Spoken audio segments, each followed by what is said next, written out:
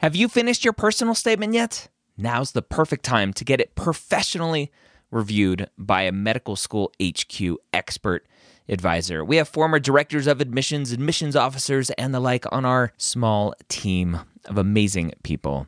They have the inside knowledge from reading thousands and thousands and thousands, tens, if not 100,000 personal statements, going through the process and setting up the process for their whole committee. They know exactly what medical schools look for and the common red flags that can get your entire application thrown out.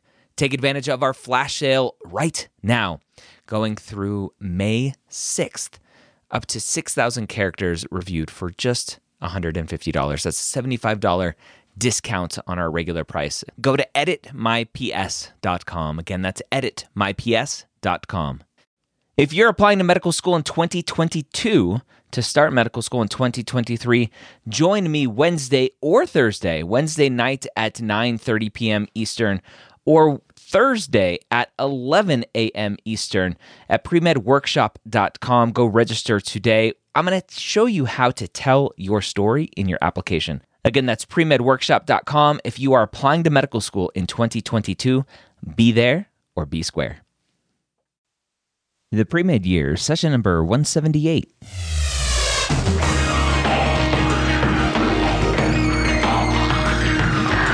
Hello and welcome to the Pre-Med Years, where we believe that collaboration, not competition, is key to your pre-med success.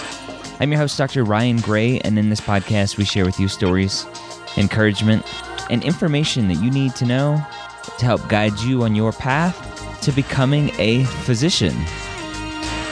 Important announcement.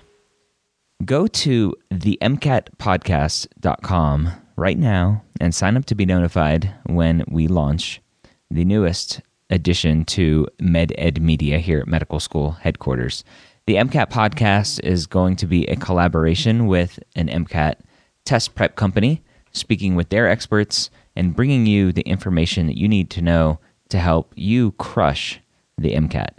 So again, go to themcatpodcast.com and sign up to be notified when we launch the new MCAT podcast coming up in about a month from when we're recording this. Hopefully, sometime in mid to late May, early June is when we're planning on launching themcatpodcast.com. All right, with that under my belt, I want to kind of reflect on last week's episode. And if you haven't listened to last week's, then maybe this week's will be a little confusing. But in last week's episode, session 177, again, you can find that at medicalschoolhq.net/177. In that episode, we answered a question from Ashley. And Ashley was talking about her science GPA and her master's GPA and what she should do to move forward in the medical school application cycle. And a lot of people were kind of thrown off by my answer by saying maybe you should take some time off and go back and take some more classes to improve the GPA. And I explained myself to a bunch of people. And so what I'm going to do is I'm going to play Session 12 of the Old Pre-Meds podcast for you. And that podcast is answering a question about how medical school admissions committees are going to view a graduate school degree and the GPA that comes with that graduate school degree. So in Ashley's question, she talks about having a science GPA of 2.9, an overall GPA of 3.2, and a master's degree with a GPA of 3.6. And my recommendation was you need to boost your undergraduate GPA by taking a post-bac or do an SMP. And so I think by playing session 12, again, which answers the question about how a graduate school degree and the GPA that's associated with that is going to be viewed by the medical school admissions committees, I think that will help you understand the reasoning behind my response to Ashley, but also I think it's going to be helpful for you as you are on your journey and you have a similar question about your graduate school GPA, if you're debating whether or not to go to grad school to get an MPH, to get a master's of whatever it is, and you think that getting that master's is going to help you for the application cycle itself. So let's go ahead and play session 12 of the Old Pre-Meds podcast. If you don't subscribe to the Old Pre-Meds podcast, I highly recommend you do. The Old Pre-Meds podcast is an extension of oldpremeds.org, which is an awesome community of non-traditional pre-meds and medical students. And we pull questions out of the forums there and answer those questions. We, meaning me, Dr. Ryan Gray, and Rich Levy, who has extensive background information and knowledge on the non-traditional pre-med path, having run Old Pre-Meds for many years. So we answer that question, we answer all those questions over at Old Pre-Meds, the Old Pre-Meds podcast, as well as the site oldpremeds.org. So I highly recommend you subscribe to that show as well as this one. Those shows are very short form, 5 to 10 minutes, usually at the most. So let's go ahead and jump into that, and hopefully it'll clear some things up on why I don't necessarily recommend a master's degree in public health or anything else to help you with your undergraduate GPA. All right, this question, again taken directly from the Old Pre-Meds forums over at oldpremeds.org, is a question about the grad school impact on an application. And this student is writing, I just noticed they're from Denver. Maybe I should reach out to them. This student is writing about what choices that they're trying to make as far as being in their classes, what choices are going to enhance their med school application and at least minimize negative impacts. And they have a couple scenarios here that I'll run through. They talk about leaving their grad school that they're in, leaving the semester transcript blank. They're going to save money that way, but they're going to need to increase tutoring hours for other things so they can make some money.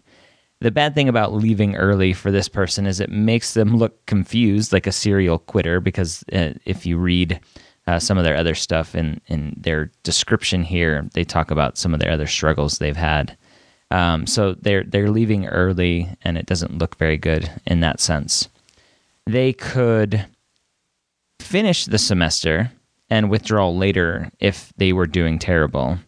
But if they have W's on their transcript, again, they have that appearance of quitting and confusion. Or they could finish like all of it. So that the last one was withdrawing. This one is finishing. They would finish. It would look better possibly. They would have full grades on their transcripts. It would be costly, and I think a lot of it goes down to money, is they're struggling with their financial implications, which a lot of non-trads do because they're juggling family and their full-time work and trying to finish classes. And so if they gut it out and spend the money and do hopefully well enough, then it looks better because they've finished their semester. So I know it's a little disjointed. Hopefully we can pull some pearls out of this. Well, I think there are two things here that we have to look at. One, and unfortunately for this poster, not having the information before they started grad school is going to affect them. For the most part, medical schools look at your undergraduate grades, GPA, for admissions. They look at the science, non-science, etc., which we covered, I believe, in episode 3. The grad school grades, for the most part, do not have a major impact upon acceptance. That is, having good grades in graduate school will not really enhance your application that much, with a few exceptions, which we'll get to. On the other hand, having bad grades or withdrawals brings up some major negative impacts towards your application. One which you have mentioned already was commitment. Med schools look at your motivation and commitment and achievement. When you start a grad program, why were you starting that graduate program for what was going to be your purpose? And if you're not committed to that by finishing it, what does it say about your possible commitment to a longer thing such as medical school and residency? That raises some red flags for the AdComs. This, of course, has to be balanced with, as you pointed out, the finances and the schedule of the student. It also depends on this particular poster what their undergraduate grades look like. Why, whether in the graduate program, is it important that they're enhancing their grades? And if they are, then another path in graduate school is probably better. There are two exceptions to this, I'll use the word rule. For the most part, graduate programs don't enhance except for special master's programs and a few traditional hardcore science masters that are usually marketed and listed as special masters. Special master's programs are a form of post-bac that differ than just taking the required classes. It's designed loosely to be an audition year into a medical school semester. You're taking intense classwork, sometimes mixed with medical students, to see if you can handle the workload, to see if you can get to that place. They are usually associated directly with the med school. Many of them have linkages to med schools. And they act as that stepping stone for direct acceptance into medical school. And there are different types. There are those that are for GPA enhancers, there are those for career changers, and a few others, and they're marketed and focused differently. There are no standards across special master's programs. That is, there's no guideline from AMC saying this is what a program will be. So you have to investigate what the program is going to do for you, investigate the costs because they are not cheap, and also investigate their success. You should find out what is their placement. Are they doing good placements in the med schools? How many people start? How many people finish? So those are things that you unfortunately have to find out on your own. Not really sure what else that we could add to this particular poster's question that's going to help with them right now. Okay. I think we covered it. It's kind of the basics of grad school versus an SMP, a special master's program. And I guess it came down to, for this poster, basically they're asking, how is it going to look if there are withdrawals? How is it going to look if it's just blank starting a course and then just not finishing it?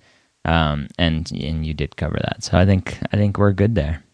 I just want to add one thing for this particular poster, and this is important for all applicants. You have to look at your entire picture of what your application is going to look like. And since we don't have enough information on this particular poster, it's hard to give some sort of definitive answer without knowing the rest of what's going on. Don't assume that just one part of your application is going to make your entire application. You have to look at the whole picture of what you're going to look like on paper to an AdCom, and this is important. All right, so hopefully that cleared up some things. If you still have questions, go to the Hangout, go to medicalschoolhq.net/group. That'll take you to our Facebook group Hangout, and you can ask some questions in there, and we can follow up and continue this discussion.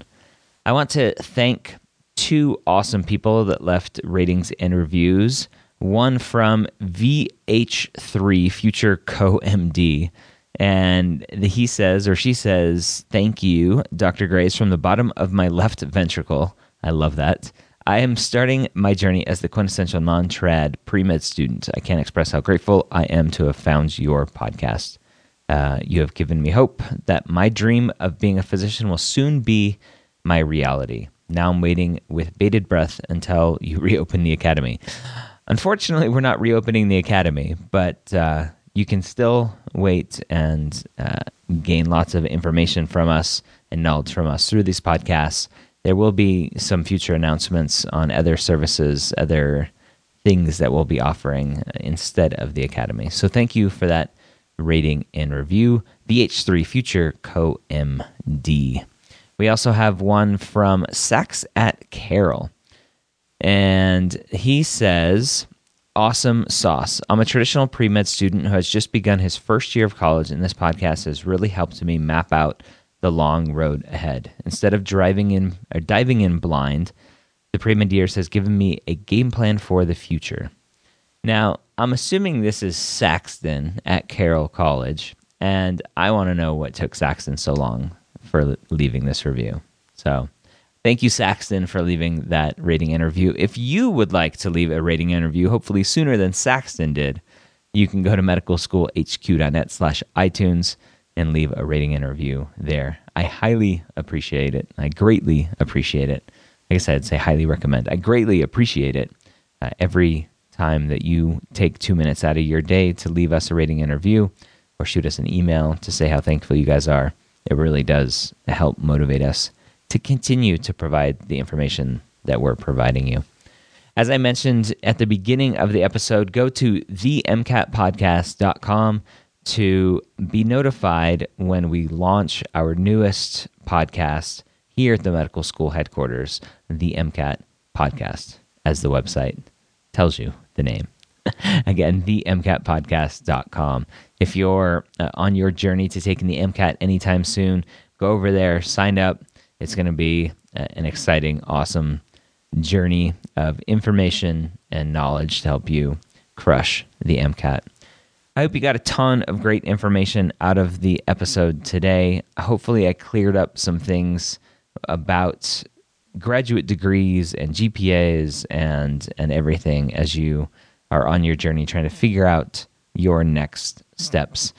And as always, I hope you join us next week here at the medical school headquarters and the pre-med years.